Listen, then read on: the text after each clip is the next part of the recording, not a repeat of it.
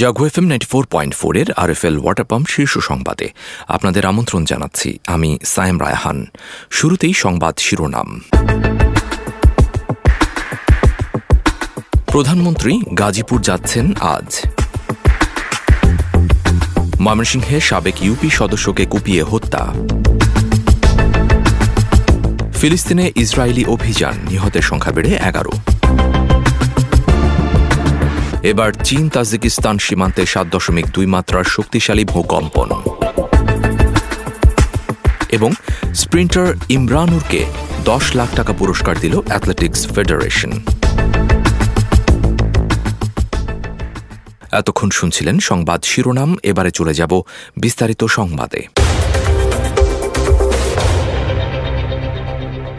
প্রধানমন্ত্রী শেখ হাসিনা আজ গাজীপুরে যাচ্ছেন। তিনি সেখানে বাংলাদেশ ধান গবেষণা ইনস্টিটিউটের 50 বছর পূর্তি উপলক্ষে আয়োজিত অনুষ্ঠানে প্রধান অতিথি হিসেবে থাকবেন এবং বঙ্গবন্ধু পিয়েরে ট্রুডো কৃষি প্রযুক্তি কেন্দ্র উদ্বোধন করবেন। অনুষ্ঠানে সভাপতিত্ব করবেন কৃষিমন্ত্রী ড. আব্দুর রাজ্জাক। ময়মনসিংহের নান্দাইলে আবু সাঈদ নামে সাবেক এক ইউপি সদস্যকে কুপিয়ে হত্যার ঘটনা ঘটেছে। বুধবার সন্ধ্যার পর উপজেলার খারুয়া ইউনিয়নের বেলতৈল গ্রামে এ ঘটনা ঘটে। নিহত আবু সাঈদ ওই এলাকার মৃত সফির উদ্দিনের ছেলে। নান্দাইল থানার উপপরিদর্শক আব্দুল কাদির বিষয়টি নিশ্চিত করেছেন। তিনি বলেন, প্রতিবেশী সাত্তারের সঙ্গে নিহত আবু সাঈদের টাকার লেনদেন ছিল। এই টাকা লেনদেনের জন্যই সাত্তার তার লোকজন নিয়ে আবু সাঈদকে কুপিয়ে হত্যা করতে পারে বলে ধারণা করছেন তার ছেলেরা। এ ঘটনার পর সাত্তার ও তার পরিবারের লোকজন পালিয়ে আছে।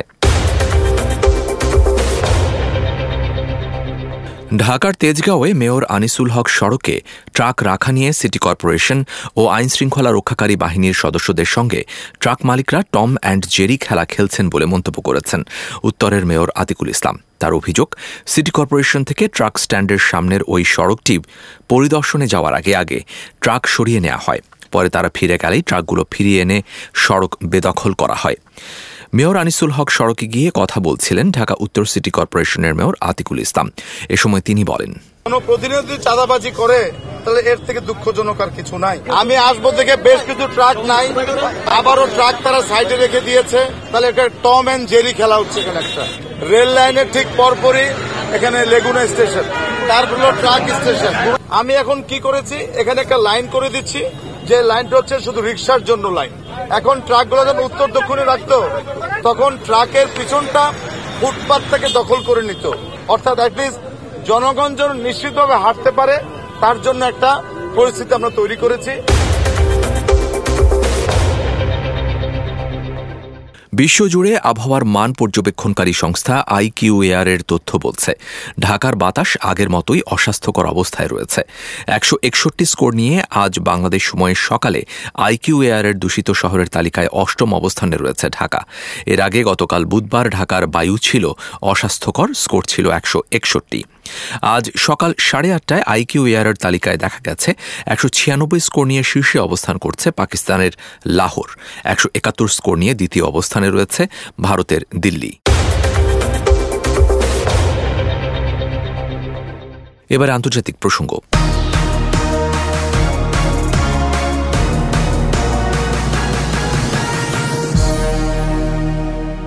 ফিলিস্তিনের নাবলুস শহরে ইসরায়েলি বাহিনীর অভিযানে নিহতের সংখ্যা বেড়ে 11 জনে দাঁড়িয়েছে। আহত হয়েছেন অন্তত 102 জন, যাদের মধ্যে 6 জনের অবস্থা আশঙ্কাজনক। আজ ফিলিস্তিনের স্বাস্থ্য মন্ত্রণালয় এসব তথ্য নিশ্চিত করে। এবার 5.2 মাত্রার ভূমিকম্পে কেঁপে উঠল নেপাল। বুধবার দুপুরে দেশটির পশ্চিমাঞ্চলের সুদূর পশ্চিম প্রদেশের বাজুরা শহরে এ ভূমিকম্প অনুভূত হয়। তবে এখন পর্যন্ত এ ভূমিকম্পে হতাহতের কোনো খবর পাওয়া যায়নি। এদিকে তাজিকিস্তানে সৃষ্ট ভূমিকম্পে কেঁপে উঠেছে চীন ও তাজিকিস্তান সীমান্ত এলাকা। স্থানীয় সময় সকাল 8:37 সৃষ্টি হওয়া এ কম্পনের মাত্রা ছিল 7.2। ভূমিকম্পের উৎপত্তিস্থল ছিল চীন সীমান্ত থেকে 82 কিলোমিটার দূরে। ভূমিকম্পের ফলে এখনও ক্ষয়ক্ষতি বা হতাহতের খবর নিশ্চিত হওয়া যায়নি। এবারে খেলার খবর।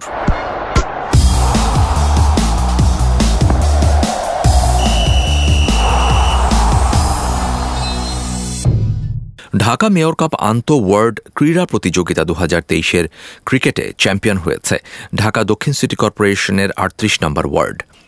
বুধবার গোলাপবাগ খেলার মাঠে অনুষ্ঠিত ফাইনালে দক্ষিণ সিটির 12 নম্বর ওয়ার্ডকে 5 উইকেটে হারায় 38 নম্বর ওয়ার্ড। 17 ওভারেই 175 রান করে এবং 5 উইকেটে জয়লাভ করে 38 নম্বর ওয়ার্ড। 38 নম্বর ওয়ার্ডের Anik man of the match নির্বাচিত হন। ইতিহাস গড়া স্প্রিন্টার ইমরানুর রহমানকে সংবর্ধনা দিয়েছে বাংলাদেশ অ্যাথলেটিক্স ফেডারেশন। বুধবার সন্ধ্যায় জাতীয় ক্রীড়া পরিষদের শেখ কামাল মিলনায়তনে ইমরানুরকে সংবর্ধিত করা হয়। ক্রেস্টের সঙ্গে 10 লাখ টাকার চেক পেয়েছেন ইমরানুর। তার হাতে এই পুরস্কার তুলে দিয়েছেন বাংলাদেশ অ্যাথলেটিক্স ফেডারেশনের সভাপতি। এবারে আবহাওয়া সংবাদ জানাচ্ছেন আমাদের সহকর্মী জান্নাতুল ইসলাম পুতুল।